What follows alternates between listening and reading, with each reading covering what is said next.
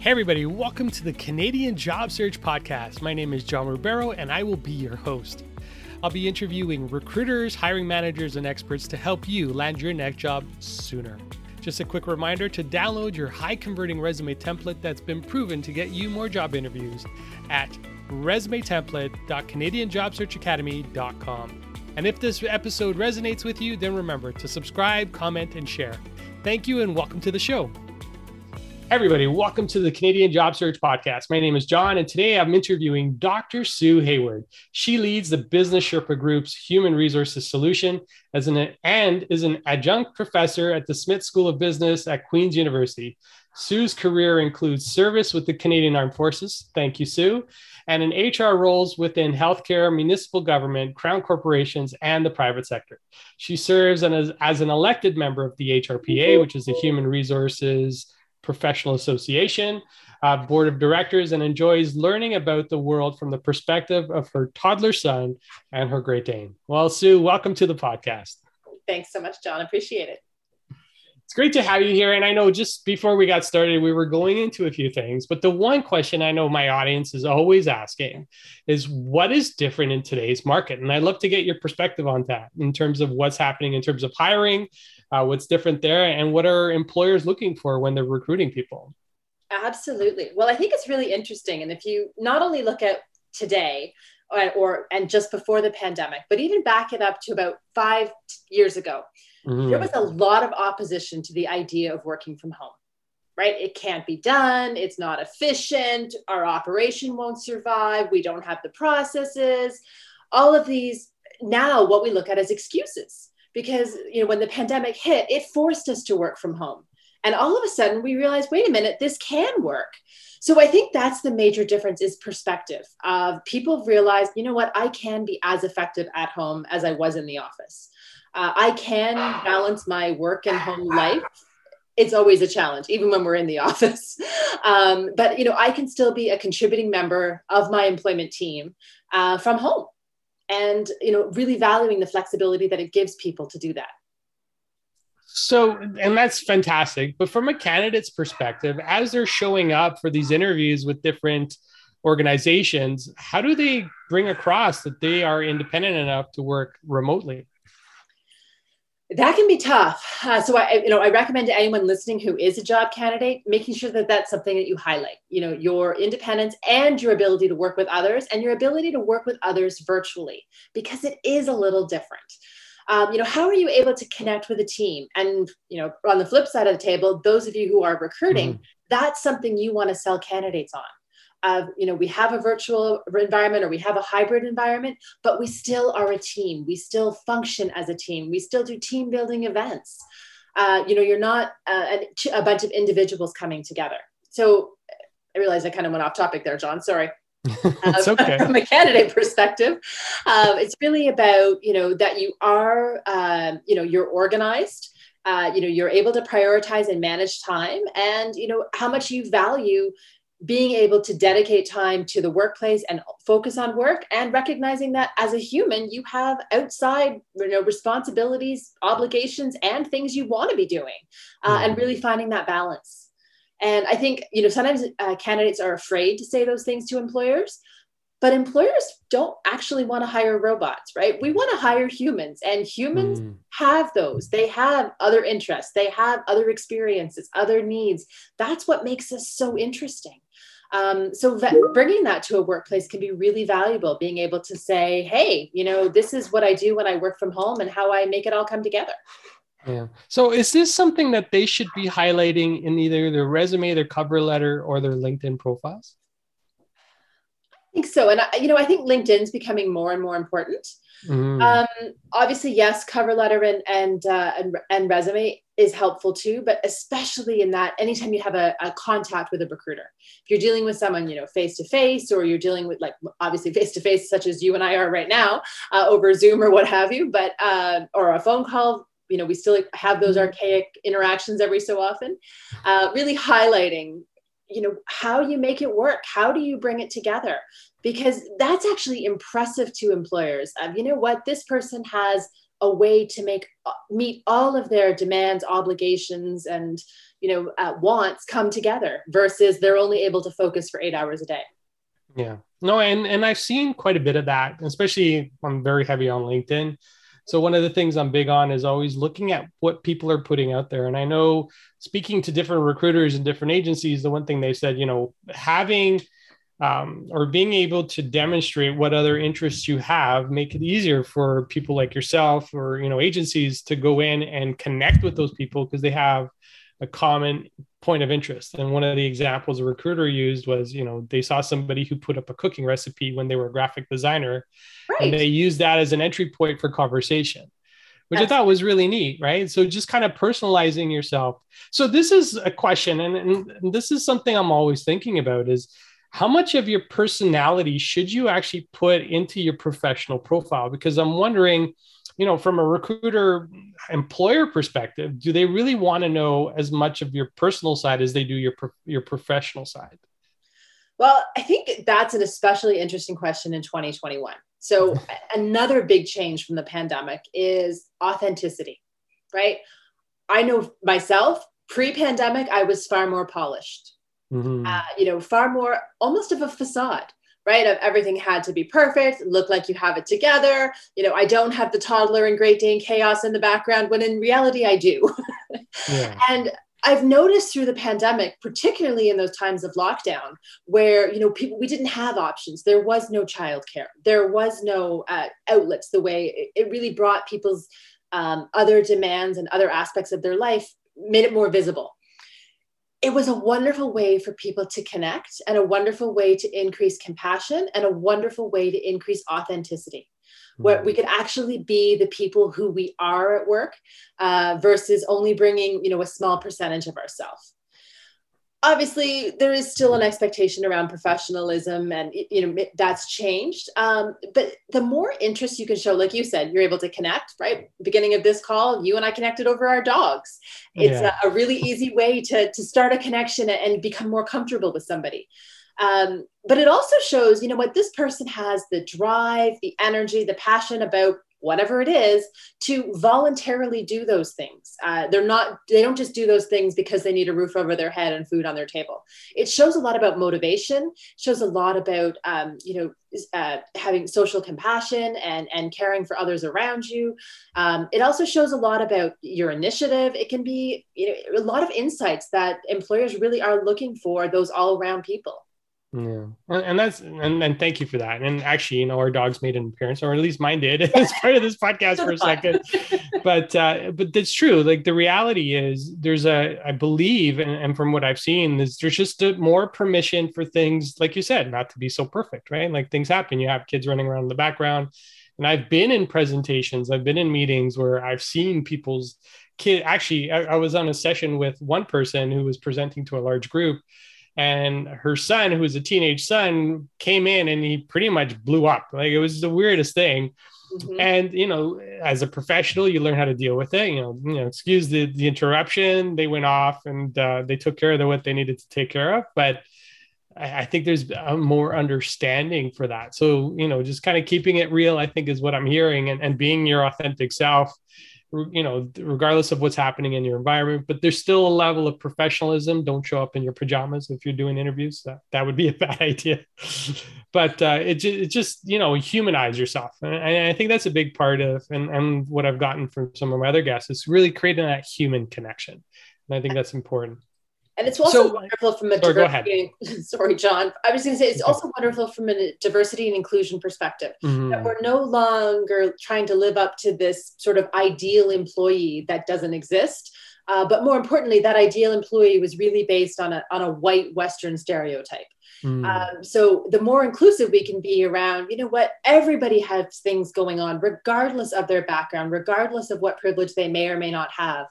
And it really creates more of a level playing field of, let's connect as people, recognizing that we all have strengths, we all have opportunities, we all have struggles, and making it okay to talk about those things. Yeah.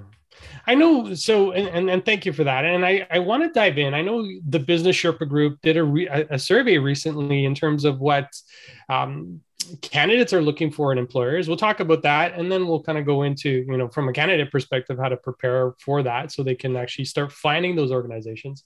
But what were some of your, I'm going to say some of those aha type moments that came out of that survey? Well, I have to admit, so when we put the survey out, I knew a lot of people were going to say, you know what, I want to keep working from home. That didn't surprise me. The fact that it was 98% of respondents want to keep working from home did surprise me. And now that doesn't mean that 98% want to work from home 100% of the time. A lot of folks, around 57%, wanted a mix of, a virtual environment, but the ability to go into the office as needed, or have access to a space that they could go to. But most people really weren't looking for that, thou shalt come into the office 3 days a week or something like that. Yeah. So people do want to work, or it sounds like people want to work remote. So when they are, I guess, meeting with employers, how much of that should they actually bring into the interview to say, hey, my preference is this? Because I know some organizations, some of the ones that I've seen are actually highlighting now in their job titles remote work. Right? Like they're keeping it remote. And I guess the ones that don't have remote work are having the expectations that people are coming into the office. So for a candidate whose preference is to work remote, what would be your suggestion for them in terms of what they need to do? So, I think that's the greatest one. If employers are advertising that or putting that in the job description, that's a great way. Do your research, make sure you find that you're applying to jobs that are offering what you're looking for. Mm-hmm. That being said, the talent market is getting tighter and tighter in that there's more jobs and opportunities than there are qualified candidates. We're starting to see that flip. So as a candidate, you might want to hold back a little bit. And again, I'm not suggesting, being unauthentic, but maybe don't make that the first statement of your cover letter and, all throughout your resume. Maybe wait till a little bit more into the interview process about, what's the work environment, and using that more as a negotiation thing as you go through the process. Basically, what I'm saying is make them love you as a candidate first, and then be very clear about your expectations around remote work. I think you're going to find that there's a lot of middle ground that can be found. Yeah. And that's great. And then I love the approach, because I don't think anybody should go in and say, I want to work remote. Well, that's great. You're moving on to the next candidate. I think there's always a balance, right? And I think from a employer's perspective, candidates just have to be weary, but get to the point where it's like, hey, they love me. They really want to work with me. Let's see what they can do in terms of having a hybrid type option for me to work, right? Absolutely. So this is a question, and you being in the industry, you've done a lot of work in this area. What does that do for teamwork, right? Like when it comes to remote work and teams working together, is it still as effective virtually as it is or is it as effective virtually as it would be in person, or is it different? It can be as effective, but it is different. And I think that's the key, is to recognize that it's different. So all of the things that you've done in an office, a traditional office setting or a traditional workplace setting, if you just take those and put them on the virtual work, they may not work. Mm-hmm. For example, you and I were talking at the beginning of this podcast about Leanne Bell from our office, and how amazing she is from our marketing engagement perspective. She does a lot of social media type and interactions with us. So we may be having a team meeting and there'll be a fun pop quiz. So there's all sorts of ways you can use technology to have the lighter side. And I think that's the risk, the real risk around virtual work, is people forget that there's real value to unproductive time. I know that sounds strange, but we get the sense of when we're working virtually that every single interaction has to be business focused. When if you think about an office environment, you might pass somebody while you're getting a coffee. You're going to see somebody in the cafeteria. You're going to, whatever, you still have those social interactions, where if we get into a virtual world, sometimes it becomes task-based. And, I'm only going to reach out to John when I have a question for him. I'm never just going to, reach out to John and say, hey, how was your weekend? So how do you have those other connections that, instead of looking at them as, oh, it's unproductive, there's no value, recognizing that, no, that human connection is what makes people work together, what makes people feel comfortable sharing their ideas and perspectives. which leads to better solutions, and recognizing the value in, we want the team to work together. So the team has to have that connection to be able to pull together the same way. Yeah. And I think you make a great point. It doesn't necessarily have to be transactional in terms of conversation. I think you're right. Some of the best conversations I ever had when I was in the office was walking with somebody to go grab a coffee and solutioning a problem that we were dealing with in a very casual type of setting. But there's nothing that stops you today from reaching out to somebody online and say, hey, how are you doing? How was your weekend? Can we just chat for a few minutes? Like, you can still have that. I think people forget that option's even available to them. They're like, well, I'm so busy with my work, right?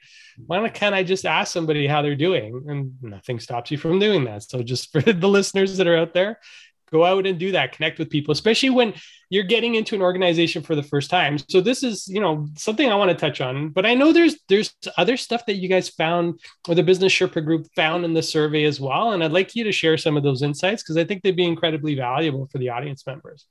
Sure. So, and another one that was really interesting is when we asked people how they felt about flexibility in terms of compensation. So what I mean by that is, would somebody take lower compensation to have more flexibility? Or vice versa, would somebody take higher compensation to have less flexibility? And you know what? A lot of the answers really came out around it depends. So 67% of employees value flexibility over higher pay. Oh, wow. At the beginning of this call, when we were prepping, we talked about the recent news articles around Google and this employee tax idea. And I think we're actually going to see it, yes, take place, but I think I would frame it from the other way. I don't think it's that employees who work remotely are going to be taxed. I think employers who want people to come in 5 days a week are going to have to pay more. So it's not that I see those of us who are working in virtual environments being paid, losing money. I think our salaries will stay around where they are and continue on their normal trajectory. But employers who want people to come in, 5 days a week in a traditional environment are likely going to have to pay a premium. Wow, that's an interesting observation. I would never have thought. I thought it would always be the reverse, right? Because the news that came out of Google was, if you work in a less, if you're not working in the Bay Area, if you're not living in the Bay Area and you're living outside the Bay Area where cost of living is less, we're going to pay you less because you work in those areas. But you're saying it's the reverse, right? Things are going to stay status quo in terms of pay.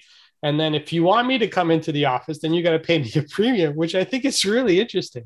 Can I find one of those jobs? You know what? Maybe in a couple of years will prove me completely wrong. But yeah, like where I think it is those people who have, moved to other areas or want to stay in other areas.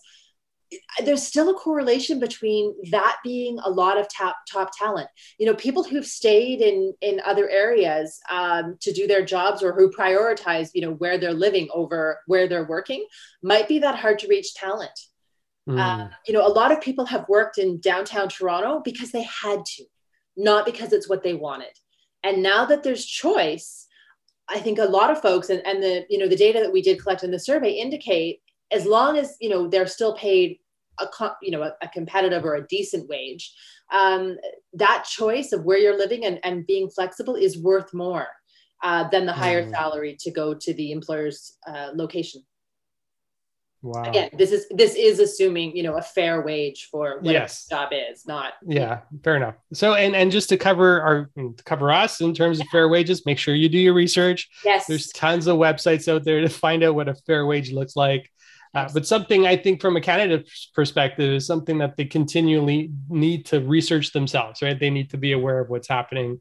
And I know there's, websites like Glassdoor, payscale.com. There's several that are out there that'll tell you what the median fair wages are for certain type roles. So yeah, and that's great. So in terms of the shift, right, from an employer's perspective, and one of the things that I'm really interested in is really around what are, in terms of employer expectations on employees today. I know it's shifted and it's different, and I'd love to get your perspective on how it's different today. Well, obviously there's a spectrum. So I'm going to kind of talk about, the leading edge employers who have embraced this more, whatever you've heard it called the new normal, post-pandemic, virtual, whatever sort of nomenclature you want to use. It's really about focusing on what is it we want our employees to be working on, right? We used to be so focused on where are they working, what time are they working, how long are they working for, versus what are they doing. And I think that, as much as the past several months have been really, really difficult for people in a lot of different ways, some of the positives that have come out of that is the recognition of focusing on what matters. And from an employer perspective, it's what do we need to achieve? What do we need people working on? Who do we need working together?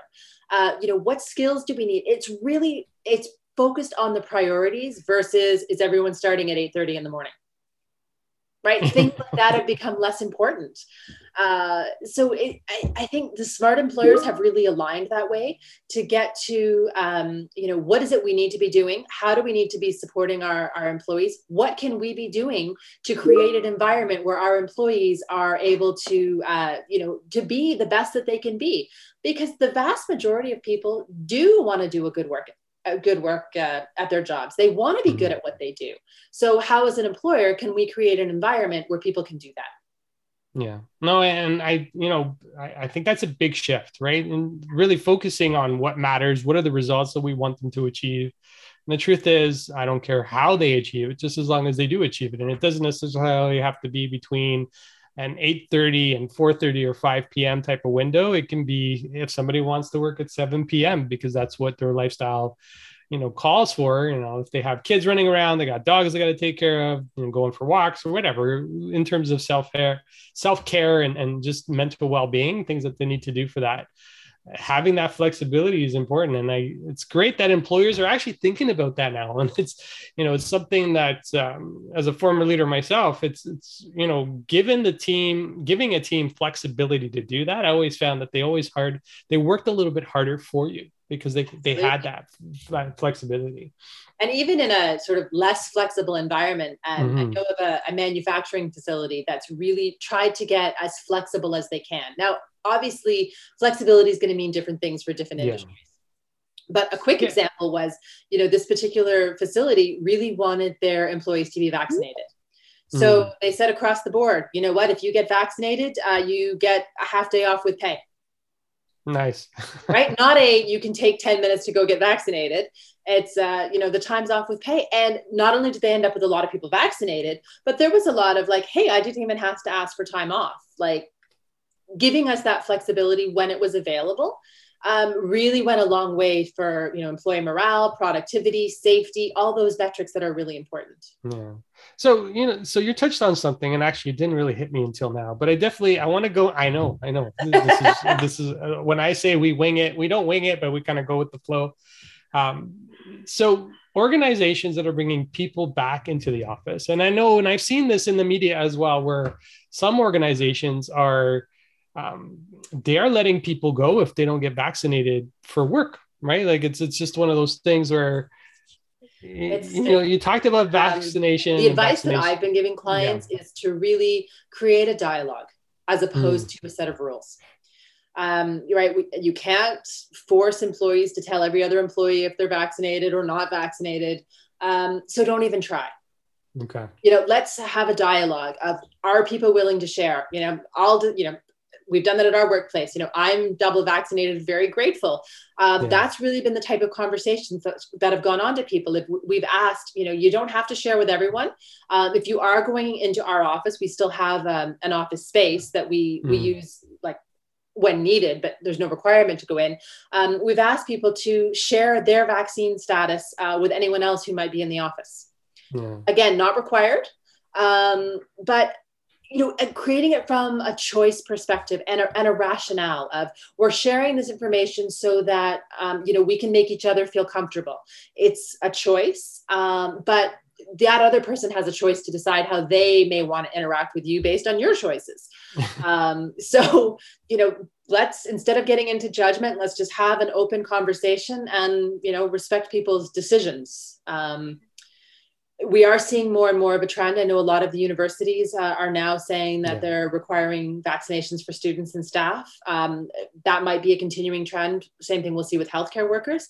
I think office workers will be some of the last for that for that trend. I think you'll see manufacturing and warehousing and jobs like that lead that trend, where people are in more, I guess, controlled of where they have to be at work.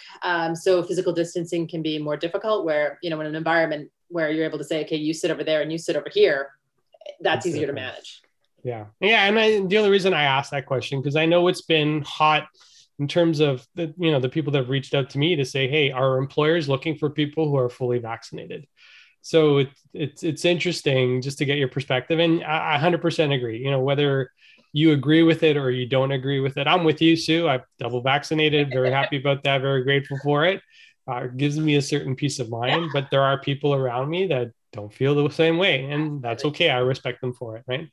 But it's interesting how employers and organizations are going to deal with this as we start to come back into that office space, and I think it was some of the US firms already saying, no, you need to be fully vaccinated. I know university, I've got 2 kids in university myself. So it's, they were told you got to be vaccinated if you want to come back on campus. Right. So right.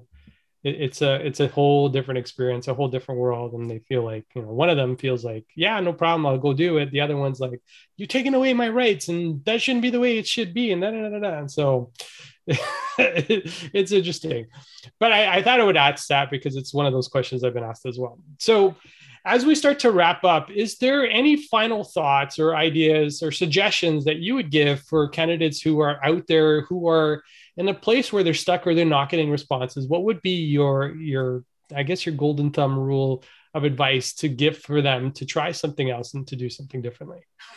So first and foremost, I think anyone who's in the job market right now, I'm sure there's been a lot of frustration, as much as, certain niche industries and niche expertise have been in high demand, even during lockdown. Others have been slower. And so some of that's nothing to do with, your skills or, what you're doing as an applicant. Some of it's just been environment. Thankfully, we are getting to a point where we're getting a lot closer to a normal business environment. Not that there's not lots of other changes. So I think we're going to see the job market continue to pick up and to pick up at a faster rate throughout the fall than we've seen during the pandemic. So hang in there, there's hope. But in terms of strategy, maybe ask yourself, am I presenting myself in a way that I think I want to be seen? Or am I presenting myself in a way that I am?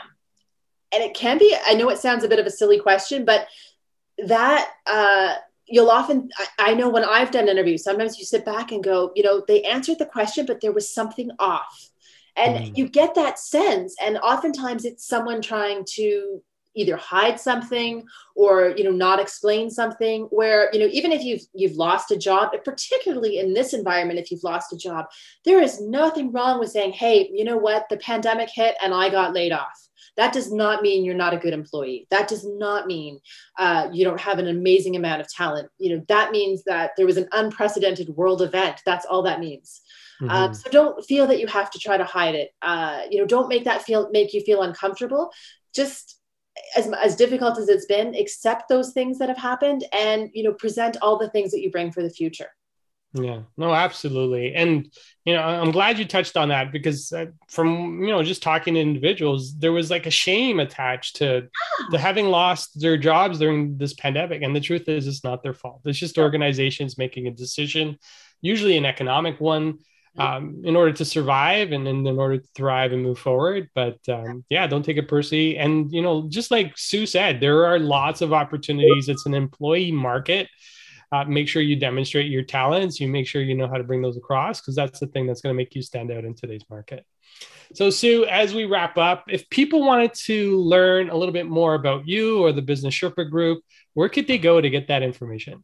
Absolutely. I encourage you to reach out to me on LinkedIn. I'd love to hear your thoughts and, any comments you have on this podcast or, any other questions you might have. You can also learn more about BSG through our website. And we love doing these kind of events where we can have these dialogues and share our perspectives. Excellent. And I will make sure to include the links to both Sue's profile and the BSG. I like the acronym BSG. Very nice. The Business Sherpa Group. I'll include the link to the website as well in case you want to learn a little bit more about what they do and how they can help you maybe get into your next career. So Sue, thank you again for your time today. I totally appreciate it. Yeah, thank you. This has been incredibly insightful. I got a whole page of notes with me. This is, that's why I was looking over to the side, writing things down, but there was just so much valuable insight here. So thank you for your time today. Well, thank you, John. It's been a pleasure. All right, everybody, that is it for this episode of the podcast. Wishing you all a great one. Talk to you all soon. Take care.